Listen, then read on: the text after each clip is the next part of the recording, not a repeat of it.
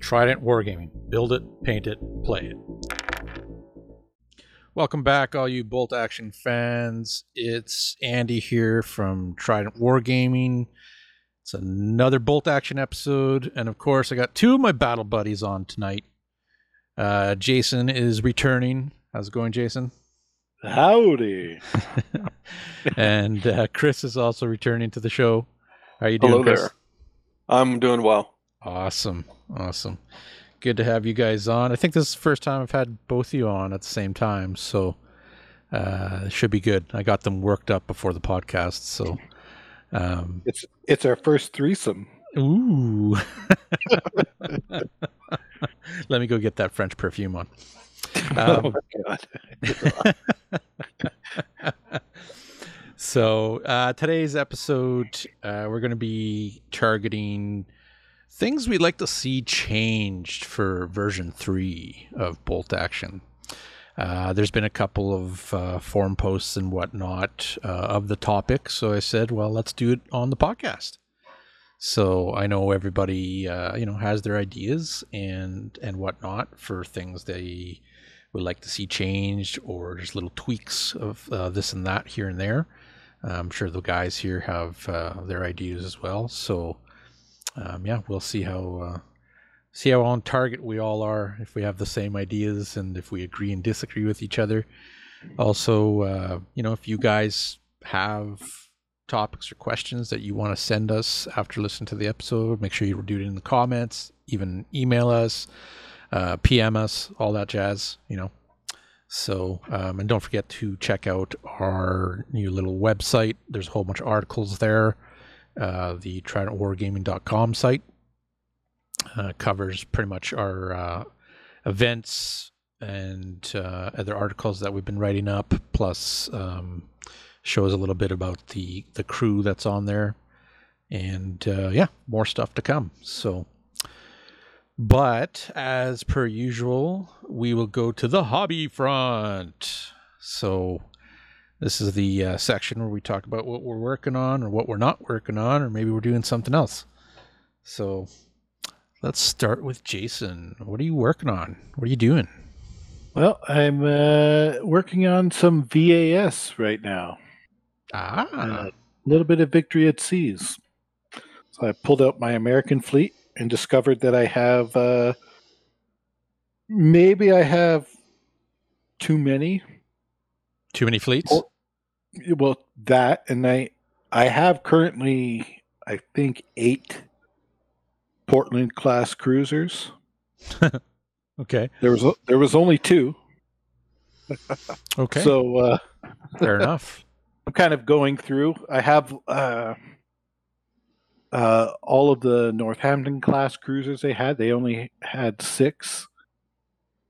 So I have 12 or 10. I can't remember, but I have to get rid of a bunch. I don't want to have. I want to have as accurate a fleets as I can. So ditching the superfluous ones and trying to beef up some other areas. Nice. Yeah, it's a good plan. Yeah, I haven't touched my VAS stuff in forever. It's kind of been a little bit of a hit at the club lately. So yeah, been playing a little bit of that. I think there's an Italian fleet done up that I think I'm going to be playing against here soon. So Devon's fleet. Yeah, Devon's fleet. So yeah. Nice. That's pretty cool. Yeah, it should be fun. Cool. Yeah, they look good when they're all done up, eh? Yeah, it's a smart. The fleets look really smart. I like them, and they're kind of fun to paint. They're more relaxing for me than like a full-on 28 mil miniature. It's a lot. There's a lot of fine detail, but at the same time, there's also a lot of dry brush. You know what I mean? I was just going to say, so what Jason's about to say is he just prefers dry brushing his shit. And yeah, exactly. I like to sit back and not worry Not Yeah. contrast and dry brushing, baby. Yeah, it's I've been out of the old painting saddle for a while, so it's nice to ease back with a easy little project, and Fair enough. a night you have a ship done or two ships or a couple, That's all it takes. and then you get the ball rolling a little bit, and then you see, oh, I got a project done, even if it's a little project. Oh, now I want to do another thing. Now I want to do another thing. So I did not want to pick up 100 plus Soviet infantry to start on or something. Yeah. No, for sure. No, that's good. Yeah, a little bit here and there always does the trick, right? So, Yeah. No, that's awesome. And yourself, Chris? What are you working on? You got 4 armies painted since Tuesday. No, only 2.5, but close. No, I've been working on my Team Yankee stuff, as blasphemous as that is. Trying to wrap up the Soviets. So I finished off some BMP3s and so on, rounded out my initial list, and then I got 3 games under my belt now, so of course I realized T-80s are good in certain scenarios, but you really need to play the numbers game with the Soviets, so of course now there's boxes in the mail and more stuff to paint. But actually I was going to ask you, Jason, with your victory at sea, are you going to do an opposing force for your Americans? Well, I have Japanese. Oh, okay, there you go. Yeah. I did go down maybe I'll get a couple starter sets, which I did. And then I actually even have an unopened starter set that I think I got to deal with, because yeah, you guess what you get in there? More Portland class friggin' that crews. was the same with me. I think I got 2 American sets, 2 Japanese sets as well for VAS, plus a whole bunch of reinforcement boxes that they came out with. And I think the Arizona I have as well, and stuff like that, right? So oh, the Arizona, that was a pre-release, the special one, yeah. So but yeah, there was, again, you kind of go through. I think I picked up one of the boxes to do a replacement on some, because I was leaving some at the store as a demo that I painted up. So but yeah, well, that's cool. Victory at Sea, Team Yankee. Was there anything else you were working on, Chris, or was that the main project? Pretty much just that. And then I'm thinking once this is done, I'll jump back to the bolt action and try and finish up that French army I got. Nice. Sweet. Nice. Myself, well, considering I have my DAC army is pretty much done, so the next couple bracket for points for the slow grow, I'm essentially there. And I think once we get to 1250, I'll have to incorporate something else, maybe another squad of infantry or something, or an armored car. But pretty much went hardcore into Star Wars Shatterpoint. Started doing that. But for bolt action, I started actually doing the British Army. Decided to go with the 3rd Division after looking up some stuff in the books, and then also online. I guess they were part of the way back when in Napoleonic Wars. The division was part of the Portuguese Peninsula battles down there, which was pretty neat and kind of strikes home a little bit. So I decided to go with them, pull the trigger, and just starting to build models, some of the minis. And then I had the choice to either start building the older British minis or the newer British/Canadian minis. Oh, dude. I think you guys know which one I went with. Yeah. So the old ones are born to be casualties. If you have them, they'll be my BAF force for my early war, maybe. Looking at the difference, because I have a bunch even painted, and it's not even close. The new ones are 1,000 times better. There's better detail, and then of course, if you haven't checked out some of the other YouTube videos and stuff that we have, Try Wargaming, I did some unboxing videos, and that's actually one of the kits I unboxed.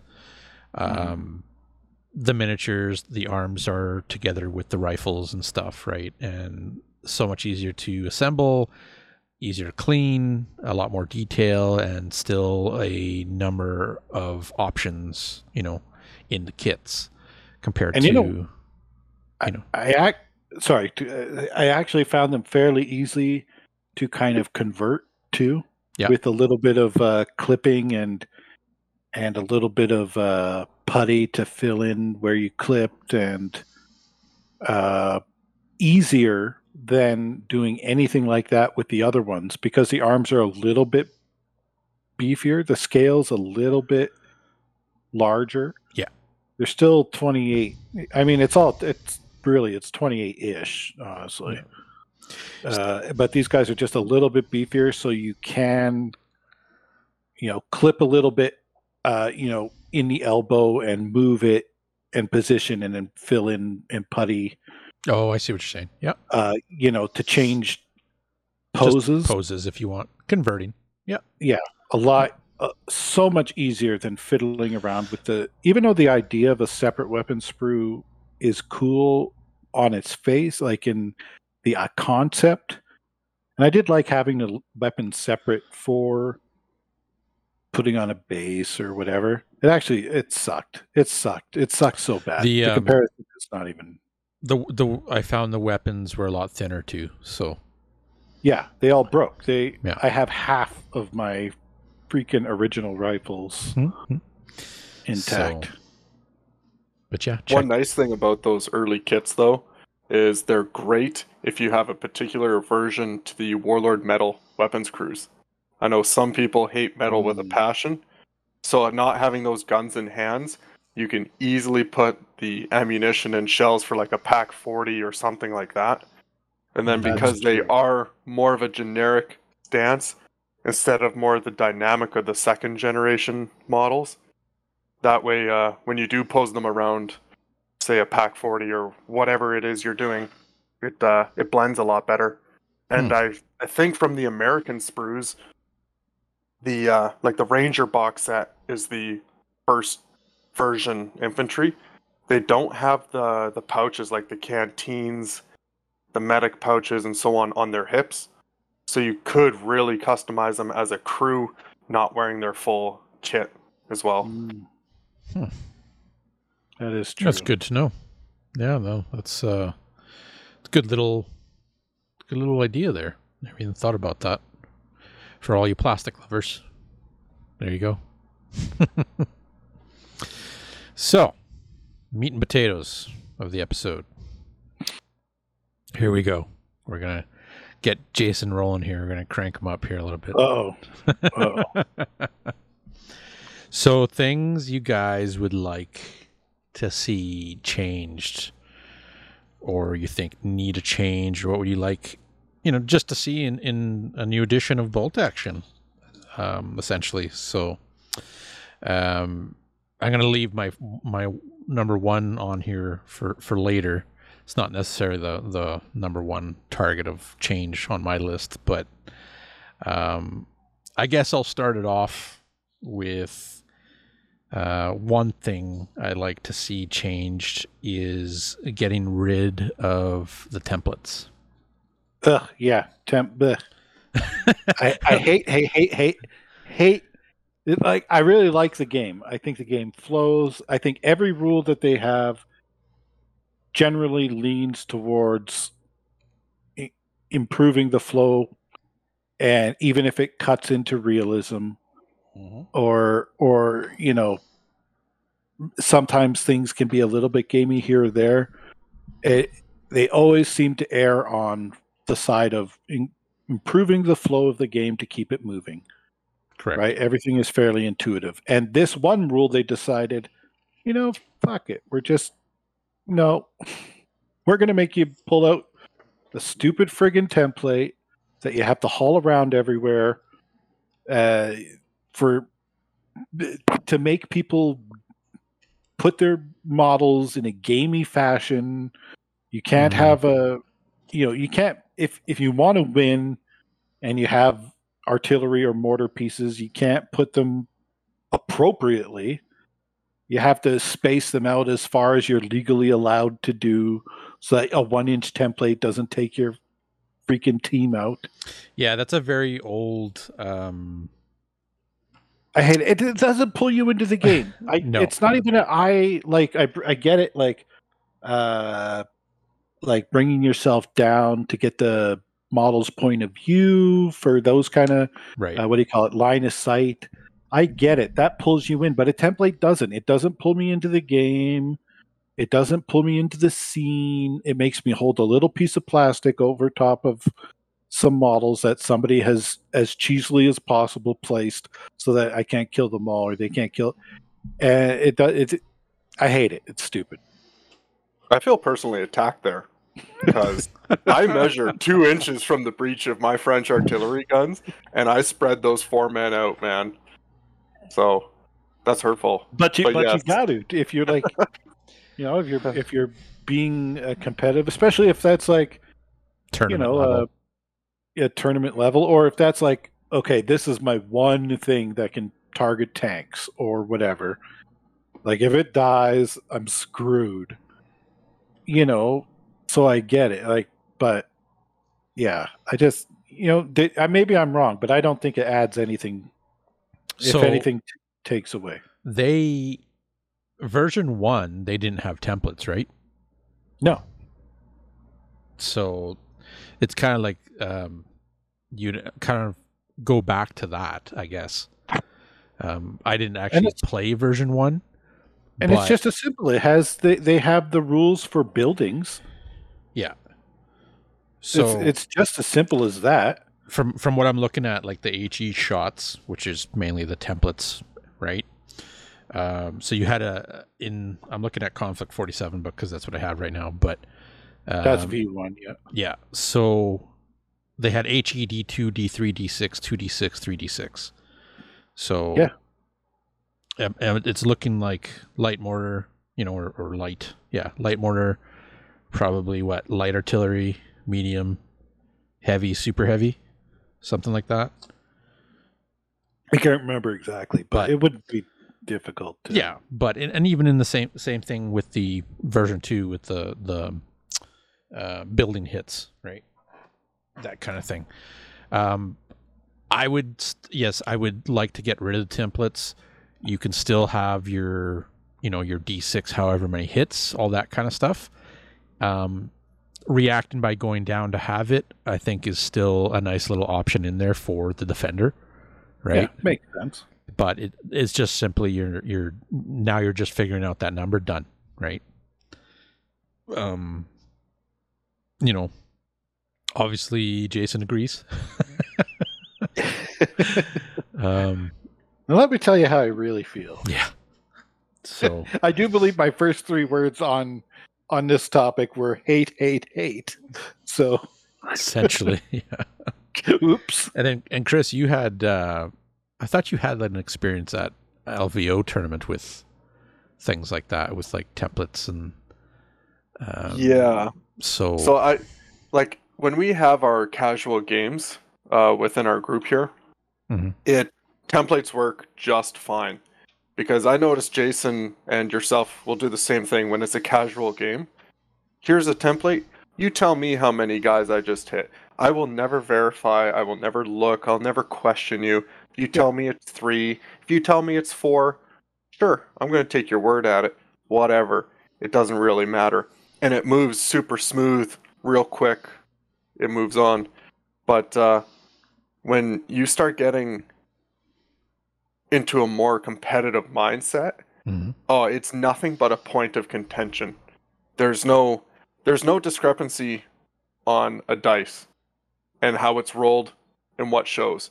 But getting that little edge is that balance of using the body of the model or line of sight, but then for actually measuring distances and templates, you use the base. Well, what if you modeled your artillery pieces with the crew not optimally spaced? Well, then you're getting in the games where you, like I mentioned earlier, you got your medium artillery and your 4 crew. Now they're spaced out like a bunch of idiots, not behind that gun shield at all. But yeah, of course you're gonna take those rules and you're gonna kind of cheese it. Yeah. It kind of Well, it's you know that phrase modeling for advantage. darn yeah, right I do. It's kind of the other way around, right? Because like you're modeling your artillery crews where like they're actually working the artillery. The guy's actually putting the shell in the back. You know, you have the spotter guy or the commander, and he's giving the signal to adjust so many whatever millimeters up, that kind of thing. So you're modeling the miniature itself for it to look kind of representative of what they would actually be doing, but then you got the other player who's like taking full advantage.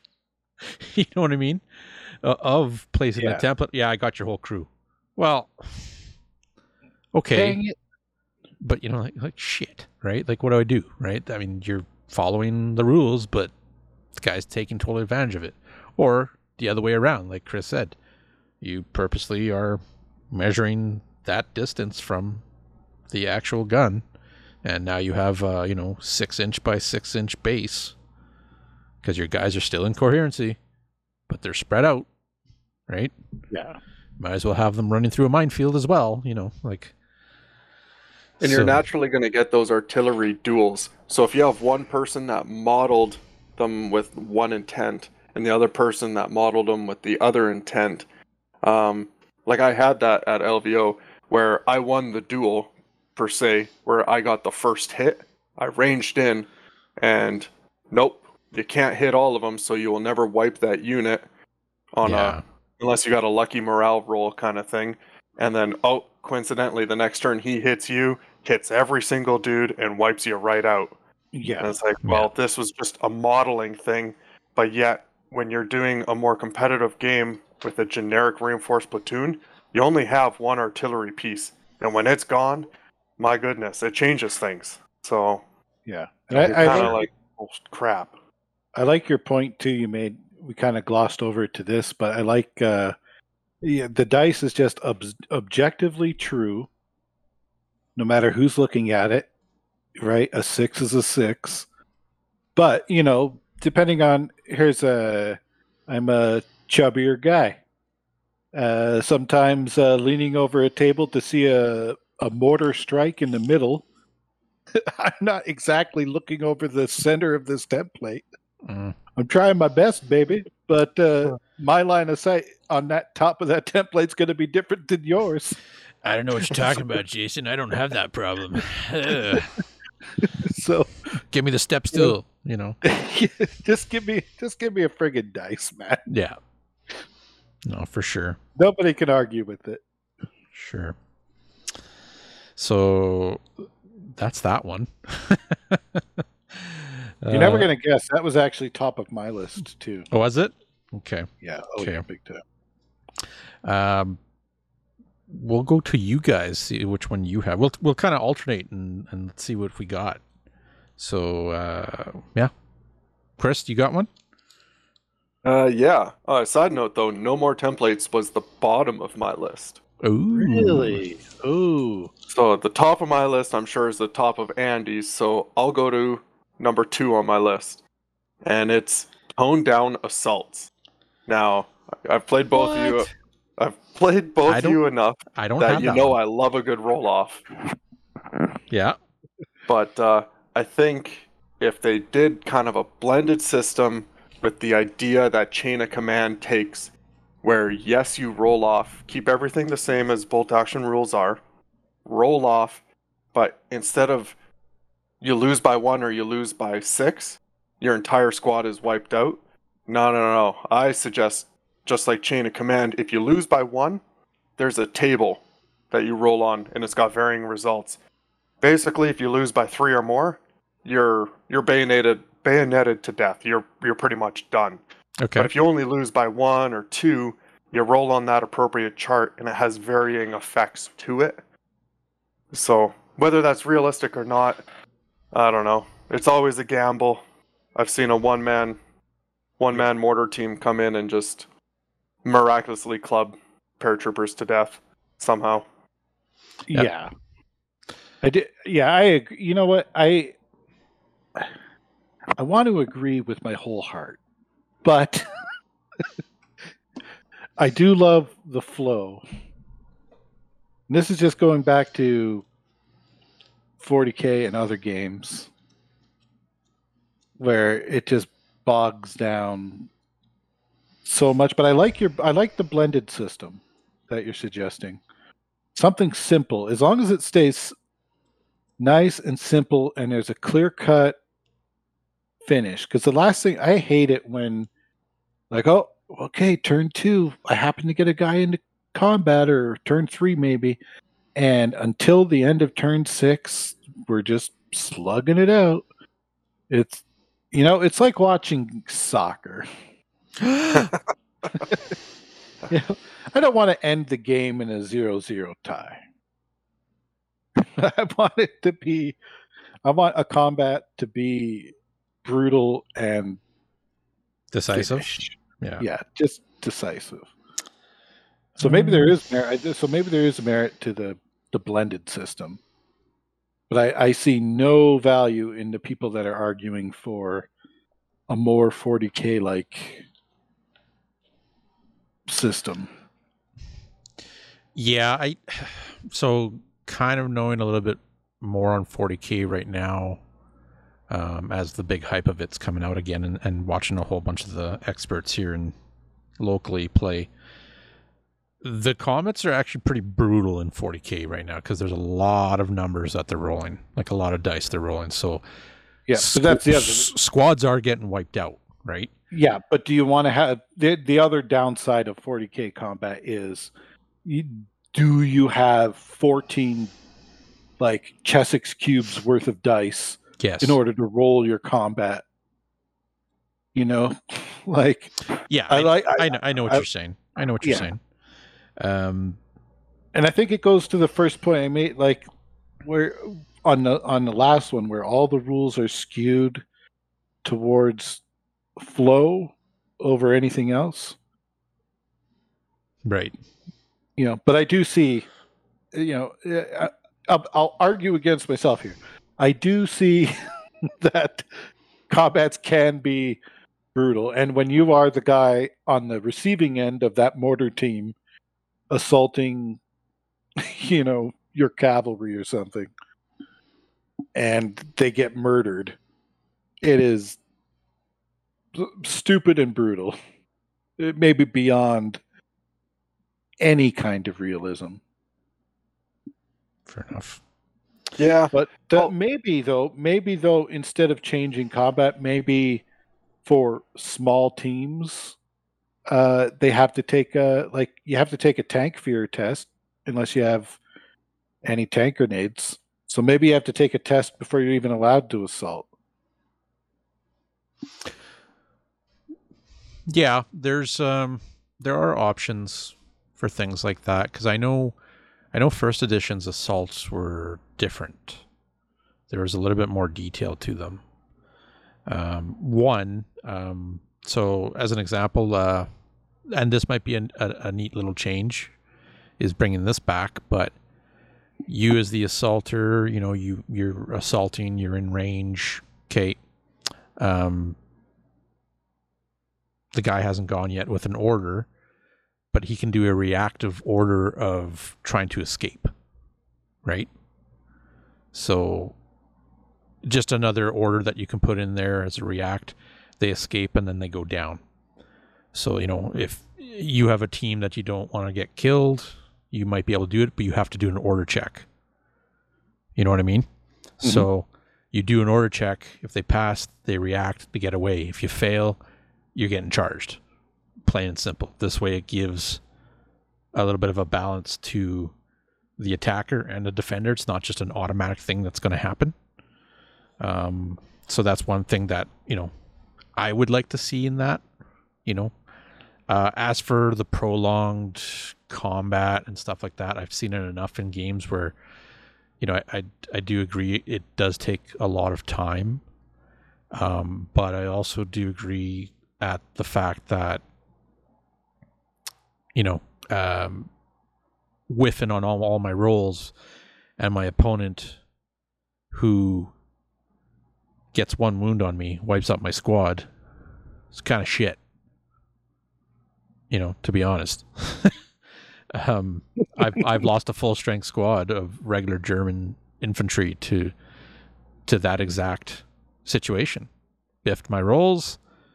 He killed 1 guy. He won combat. I'm wiped out. Okay. Not fun. But if there's a chart that something happens, maybe there's stuff that can be implemented. If you outnumber the guy, maybe you get a bonus, right? Stuff like that. Or if you do outnumber, maybe you do more damage to the unit, right? Because I don't think the combats, even if they added different stuff to the combats, I don't think they would take too long. Because what's the max size of it? Well, okay, now hold on. Max size of a unit. Then I started thinking about the Japanese army. 15 miniatures in an army, in a unit. Polish can have 19. Well, there you go. Like that's going to do a lot of damage, but it makes sense. There's 19 dudes coming at you, tier 8, maybe. Mm-hmm. If you biff on your rolls and my 8 defeat you, well, there goes those 19 guys. So I'm kind of impartial to both.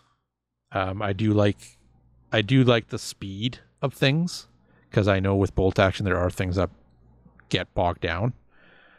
So keeping the speed, but also maybe adding a little something else, like Chris is mentioning, right? Just a little something to make the combat a little bit spicier and not so just straight to the point. You're dead. That's it. Yeah. Well, I even like what you said. Like, if you outnumber them, sure, that counts as. So when you're figuring out combat results, that you outnumber them, that counts as a +1 for you or something. Yeah. Actually, it's funny you mentioned that. So through the power of technology, I brought up the PDF for the Chain of Command Assault.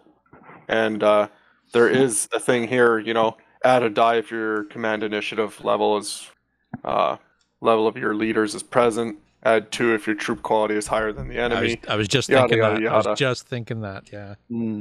But that would slow it down, because Chain of Command is a much different pace of game. But the point I was actually referencing is a little farther down, and it says, of course you could translate these to bolt action rules, but like a draw. Fight again immediately, unless one side breaks due to shock. So you could just say if you draw, you fight again until you get a result. And if you're defeated by 1, you're thrown back 6 inches facing the enemy. So there you go. That would break. It would do a clean break at the end of that assault, no matter what, because you're either fighting again in a draw or you're breaking away, so that you don't have the turn after turn after turn, where I think it was like 6th or 7th edition 40K, you had those tar pit units. Yeah. That's all they would do. They're pointless. You can't kill enough in 6 turns, and they just slow everybody down. That's a dreadnought fighting a 20-man unit of grots. Exactly. I only do 3 attacks. I only hit with 1. I kill 1 grot. And then just to further put the point out there, like if you're defeated by 2, you're thrown back 9 inches, and then defeated by 3, you're thrown back 12, and 2 points of shock on the team. Defeated by 4, well, you break and flee 18 inches, you run away, and you could easily put that as like you're defeated by 1, you move back 6. Defeated by 2, move back 9, take a pin. Defeated by 3, move back 12, take 2 pins. Now you're defeated by 4 or more, then you're just wiped out. And that'd be quick, easy, and it wraps that up. It's not a turn-to-turn quagmire of blah. Yeah. Yep. Adds a little bit of a little extra, but makes it a little bit more entertaining instead of just a clean wipe. But cool. Well, we got that one done. Never know, you might try some of these ideas out in your own house rules. That'd be pretty cool. That's the other thing. Maybe we should put that out there too, because I feel if you're playing at your house, you're not beholden to the book. Yeah. So far as I know, Warlord Games does not send out a Judge Dredd type character to your house if you What? decide to go against the rules. So if there is a rule that you think is stupid, just change it, baby. It's all good. It's all good in the neighborhood, baby. Very good. Jason, you're next up. Which one do you got? Okay, here's one. Officers are dumb, so let's make them less dumb. Okay, interesting. And I was thinking that if you could allow an officer to rally on behalf of a unit in its command radius. So you have an officer with a command radius of 6. He's next to a unit with 3 pins on it. Why can't that officer within 6 inches of that unit rally for them? So he's like, hey, get your ass out of the dirt. Kind of like a UMen snap to action ability? Yeah, but like an auto rally? Yeah, well, not auto. You still have to roll the dice to see if you like how many pins you can remove. Okay. And you can even make it. You can still have to roll an order test because maybe those men don't hear it, or are like, shut up, we don't care what you're saying. Right. But just have the officer have a reason to be nearby his troops besides that snap to action, because that snap to action is awesome for some armies and very not that useful for other armies. So a lot of people take the cheapest officer they can by himself and hide him behind something and put him down for the entire game. I don't know who does that. I really don't know who does that. I never do that, Jason. Yeah. No, that's a good point. Or give him something, because right now there's some armies that use them, and most players don't. Even the guys that occasionally use snap to action, the officer is just there hanging around, hiding, and then occasionally running out to grab an objective or to smoke some poor innocent mortar team or something.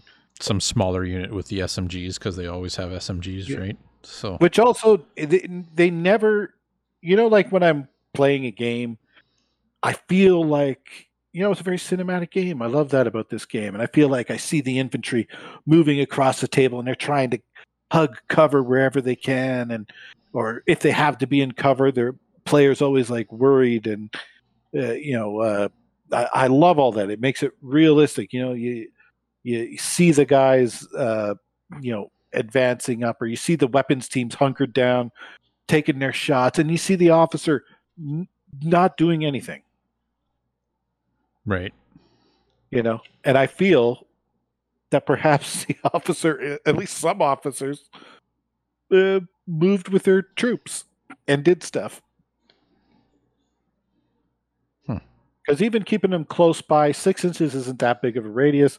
Keeping them close by for +1, if you're doing the cheaper officer, +1 to your morale, it's good, but it's not killer, and especially if you're playing a game with kill points. True. So it gives you, I think, just something else to give them incentive, and I think the rallying would also help keep the more units engaged in the game. Keeps them bloodier. I don't want a 0-0 score at the end. True. There's it's interesting you pointed that out for like maybe shaking it up for officers and stuff. I got 2 points here. One, that is kind of coexisting with your officer like rally kind of ability. is the rally order too strong? So we'll touch on that in right after this. But again, going to first edition Bolt Action, they actually had reactions, which could easily be turned into abilities that your officer would be able to, special rules or commands, I should say, your officer would be able to give to nearby units. Right? So as an example, we already have like the stand and shoot. So when you're being assaulted, you can shoot as long as they're not within the 6-inch range, right? Yeah. So that was a reaction that they had before too. There's also the escape reaction, which is very similar to what I mentioned about the assault. Go down, of course, that's normal for all units. But they have one called Firefight. And essentially it's if your unit is shot by another unit, an enemy unit, that's within a 20-inch range, you can actually react by shooting back. Right? So not every unit would be able to do this, but your officer would be able to use that ability, right? Now, I think I know why they took this stuff out, because it slows the game down. Big time, right? But not every one of your units is doing this. It's just the ones that your officer is commanding, kind of thing, right? So you have one like that, and then you have another one that's called Run the Cover.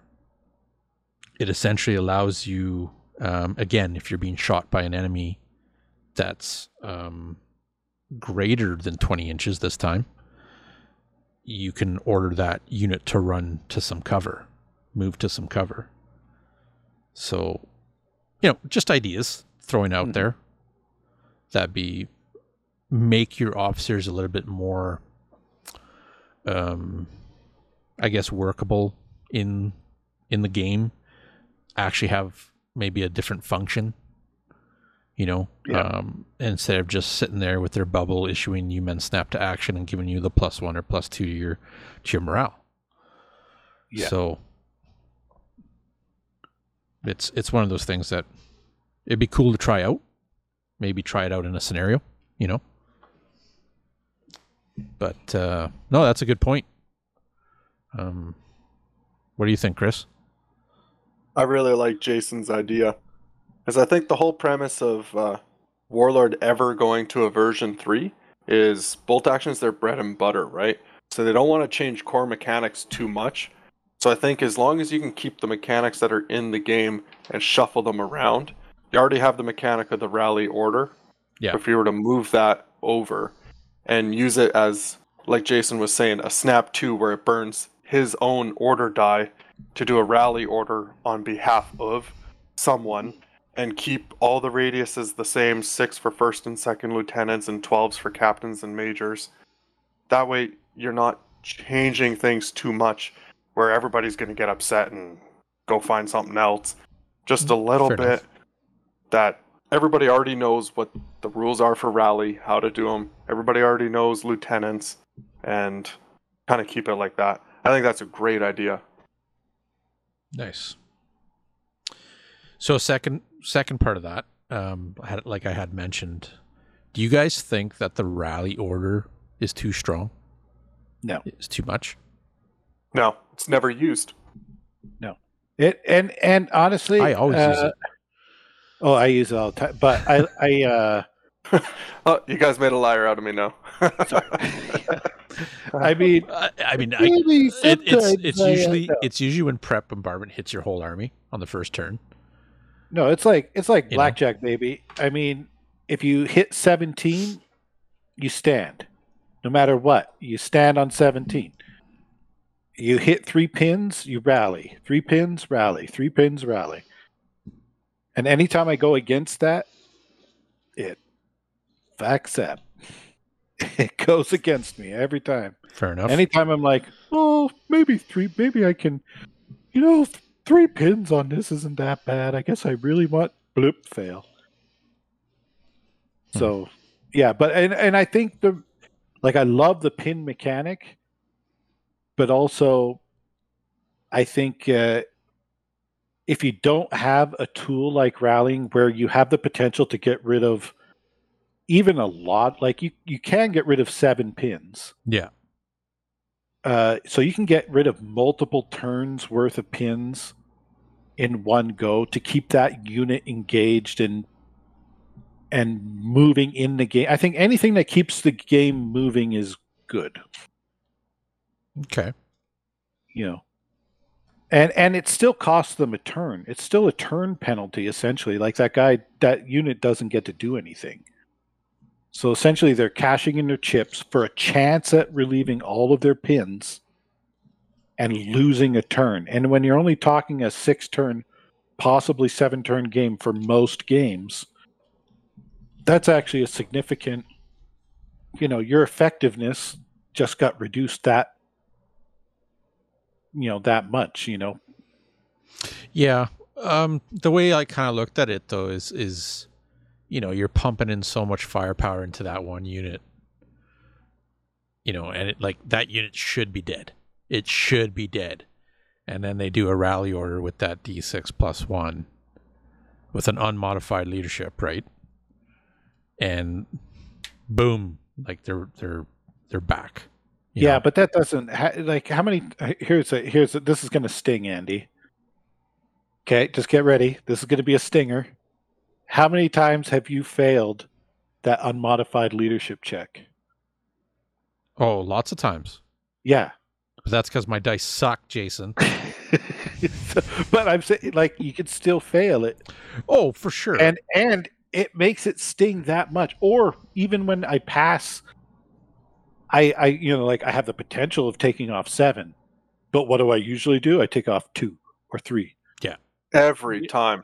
Every time. So almost inevitably, you have 1 pin left, no matter what. Okay. So I don't think it's overpowered. I think it's kind of one of the rules that's just right. Because I do love that pins can slow things down in a sense. You can use them to slow an army down that's trying to come across the board. You can use it to to blunt an advance. But also,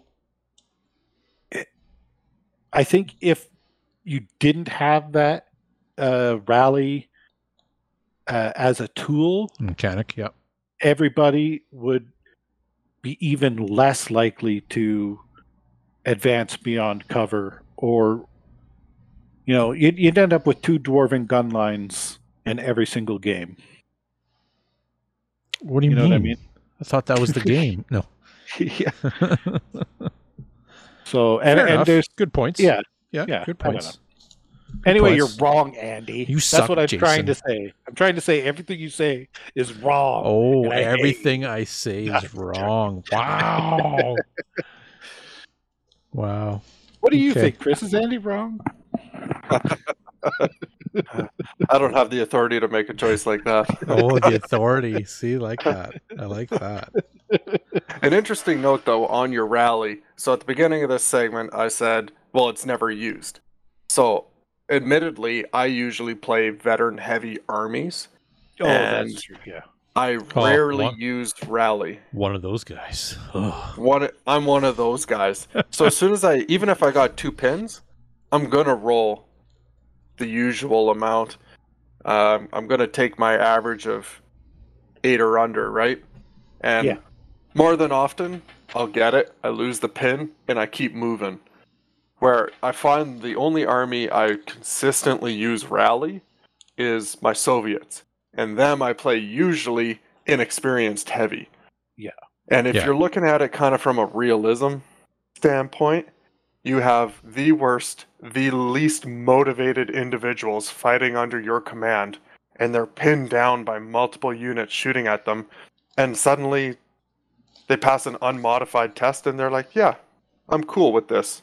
I'm going to keep going on. Like, I don't know.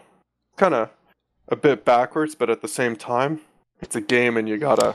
That is true, yeah. You gotta keep it moving somehow. Yeah, and I think honestly, if you're going to look at it that way, you look at look at that rule being applied as an aggregate over the 6 turns, and that unit that got those pins had to stop for a turn. So if you're watching it in a movie, that would be a unit that slowed down because they were scared. Not necessarily stopped, but slowed down. You know what I mean? So I think it still Gotcha. works. Fair enough. No, good points all around. No, that's a good one. So keep it the way it is.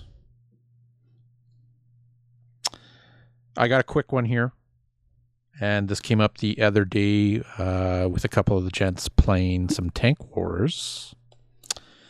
And it does apply just to regular bolt action. Measurement from tanks. So not your line of sight, but the actual measurement of your shot from tanks. I've been looking at FAQs and been looking at forums at what people have been saying and what's officially been said. It's a breach, isn't it? Am I wrong? You're wrong. I'm wrong. Okay. See, you're wrong this time. So artillery is from the center of the gun. They say breach, right? Whereas from tanks, it's from the hull. So all your shots are coming from the hull. I would like to see that changed from the gun. Change it to the gun. So if you have like one of those Soviet tanks with, it's like a 7-inch bottle and it has a 14-inch barrel on it. Sure. Yeah. I don't know. I kind of like breach. Okay, from the breach, that's fine. Like for me, but keep it the same. Yeah, right? Honestly, I don't think it makes a difference as long as they say. I like the breach simply because A, that's what I assumed it was, and B, I know it says somewhere. So you're saying that's where it says it in artillery. Yeah. So then just keep it the same, baby. That's what I'm saying, right? It's a simple one. Just keep it the same. The main gun, of course, from the breach. Your machine guns. I mean, just measure from your machine guns. They're pretty clear on the tanks, right? I understand why they do the hull, right? It is pretty simple, but I don't know. I guess I'm just used to measuring from the actual guns from just a whole bunch of other games, but at least keep it consistent the same with artillery. Keep it the same within the system. I didn't even think that it was different. Neither did I until it came up the other day. So in other words, I am a cheater. We're all cheaters. Yeah. But to be fair, really, this cheating just robs me of a couple of inches of shooting. Yeah. So, and with that, the other part of that, I guess, is, and this has come up a couple times now, and I reread it today. Rear-facing weapons, mainly machine guns, on like turrets. Mm-hmm. They say that whatever weapons are on the same mounting has to fire at the same targets, right? Correct me if I'm wrong on that, but that's what I understand it was. And there was an argument of, because you're firing your main cannon at something, your rear machine gun couldn't fire because it couldn't fire at that target. But when you read... That's not right. I know. But when you read in the book, it says use your turret and or coaxial, whichever one you decide, resolve their shots first. And then it goes into saying, you have the rear machine gun can only fire in the opposite arc of the front guns. But it doesn't go on to say that you can fire onto a different target, right? It's not really clear on that. So it's probably just a wording thing. So it's not so much you're changing something, but more of changing the wording on it. And maybe they've fixed that, but I didn't see it in the FAQs myself. And it could just be actually in the regular book about firing the different weapons maybe on different mounts, but it's on the same mount in my opinion. But it's come up a few times and we've made that the gentleman's judgment call on, yeah, you can fire. Like, it doesn't make sense that you couldn't, but that's just a quick one, right? Like, And I'd actually like to amend my number one thing on this list. Oh, because I have it, but it should be first. Let's just say if you're going to write a new rule book, let's put a proper index. Let's just do that. Let's just start with, even if we don't see a single rule change, can I get a friggin' just a properly indexed book? I found an index. It works pretty good. Yeah, but it just should be part of the OG content. Fair enough. No, that's a good one. While we're on the subject of turrets here, I'm going to bring up one I'm not sure you guys saw coming. Turrets. Every darn time you get a Panther with a giant old barrel hanging off of that turret, something comes in from behind and you have it on ambush, magically that turret can turn 180 degrees, whip that giant barrel around, takes a shot, and blows it up from the other side of the table. Oh, yeah. I think 100% ambush should be at whatever direction your gun is pointed at.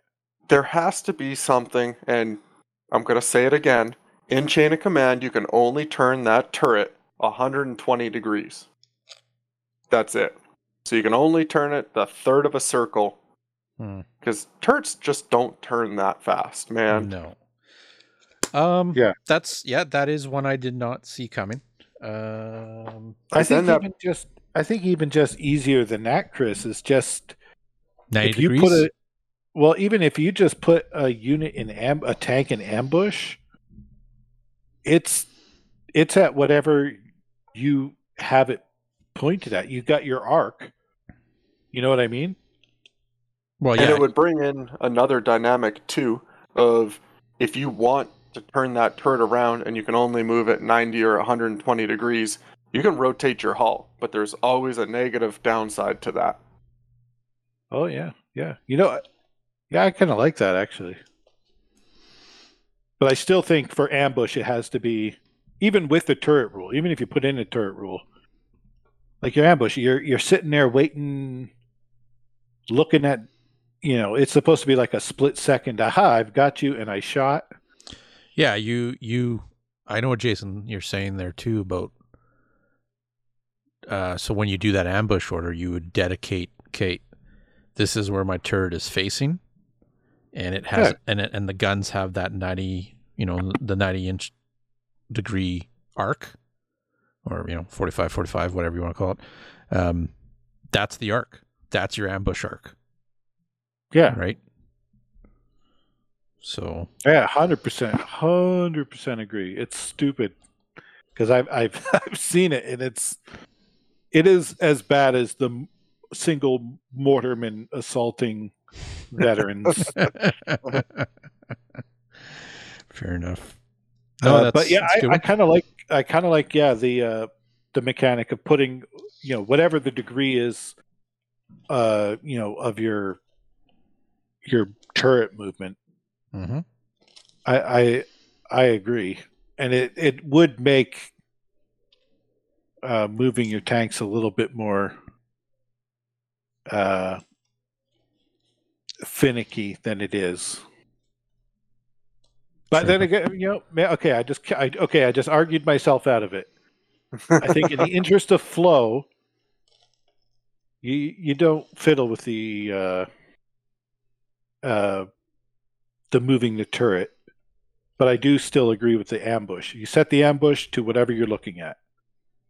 You can still turn it to turret as far as you want, because as much as I like the idea of, okay, well, now I have to turn my tank in order to get the exact angle I want, it would add a little bit of a finickiness that maybe isn't as appropriate in bolt action. But I don't know. Yes, but there's another part of that. So what you brought up there is, yeah, it's finicky, but if you compare the price point between, in the German book, the the Stug, the one with the heavy AT gun, encasement mounted. And I want to say it's, going off memory here, 230 points. Yet a Panzer IV, statistically, is also a medium tank with a rotatable turret. And it's what, 240? 245?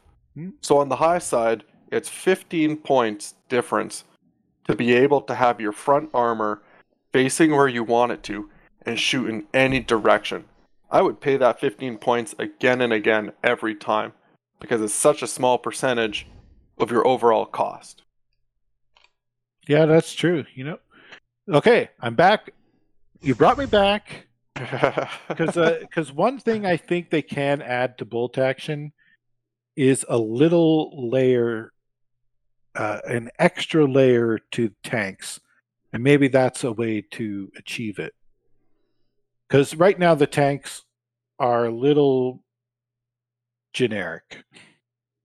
There's a lot of them are very similar, right? Yeah. And there's no way that a T-70 should be, popping up and taking down Stugs. Not to point at Andy's poor Stug. But, there's just not, the difference isn't very big. And I was thinking that maybe it's just adding a couple of, rules like they have like slow, just add a page of tank rules that you can throw on various tanks to give them a little bit of a difference. I like that overall they're fairly similar because it's easy. I don't have to memorize the enemy army book to know a medium tank is a medium tank.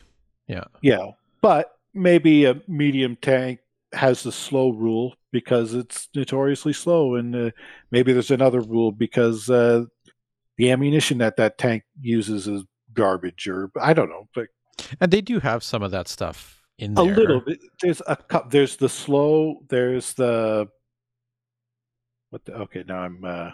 Well, it's like the French turrets, right? Like the one-man turret. Like they have that. Yeah, right? That's one. Yeah. You have slow. Riveted construction. You have riveted. You have heavy, I think it is. Heavy, yeah. And then you have like I said, there are some stuff like the Germans have the skirts, right? So they get bonus to that armor. I think the one big one, and this is going to get somebody riled up here, I think the one big one is Tiger Fear. Yeah. Tank fear. Just tank fear. Exactly. Nobody's afraid. Every infantryman is afraid of every tank. It's not like the infantrymen hear a tank and they're like, oh my God, it might be a Tiger. Oh, it's a Panzer III. Thank fucking God. Panzer III with 3 machine guns. Thanks, bud. Oh my God, yes. Rip. Oh, I was so worried that it was a Tiger. That's it. I'm good. We're good, guys. Yeah. It's tank fear. Every infantryman does not want to run into a tank. Maybe have Tiger Fear apply to other tanks. Because a Tiger does make a difference to a Sherman.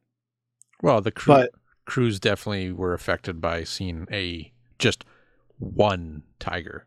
Just a big ass tank. Yeah. But every tank is big. That's why the Tetrarch tank is a great tank if it's just a couple of infantry you're running up against.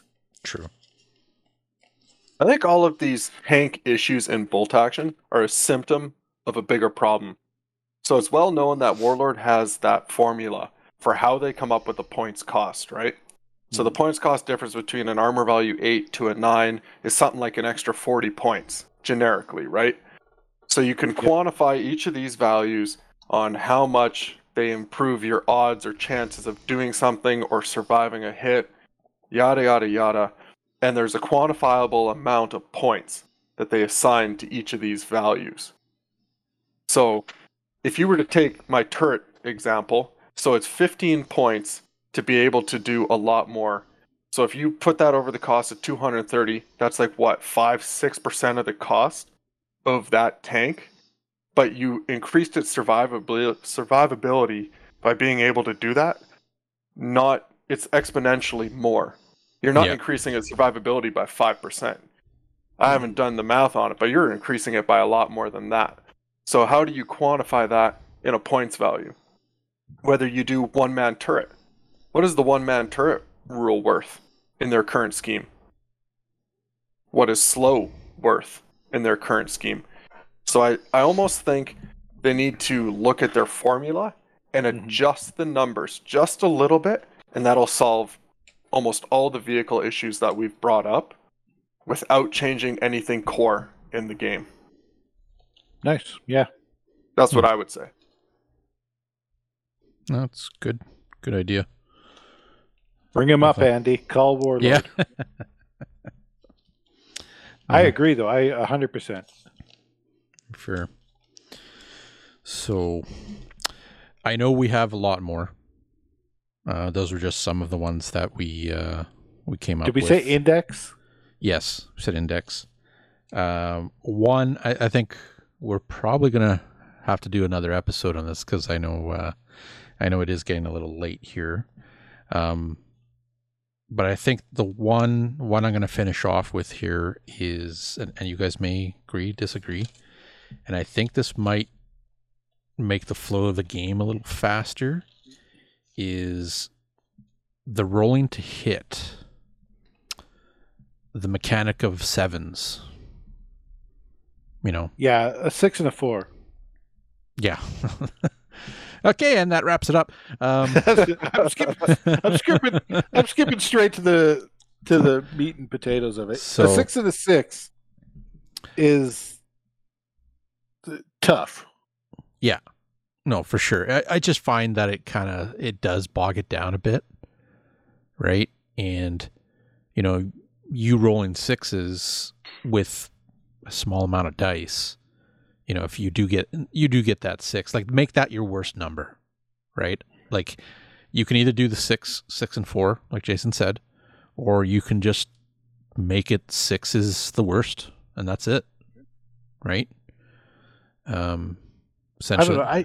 I will say I do like the concept of 7. I like a very difficult but not impossible. There's always a chance. Concept. I just think that 6 and 6 it doesn't fall in line with any other game I've played. It's always been a 6 and a 4 for any of those kind of above 6 multipliers for a 7, right? And in some games even have it a 6 and a 4 is a 7, a 6 and a 5 is an 8, a 6 and a 6 is not, so some games bring it up that way. Yeah. But I think, I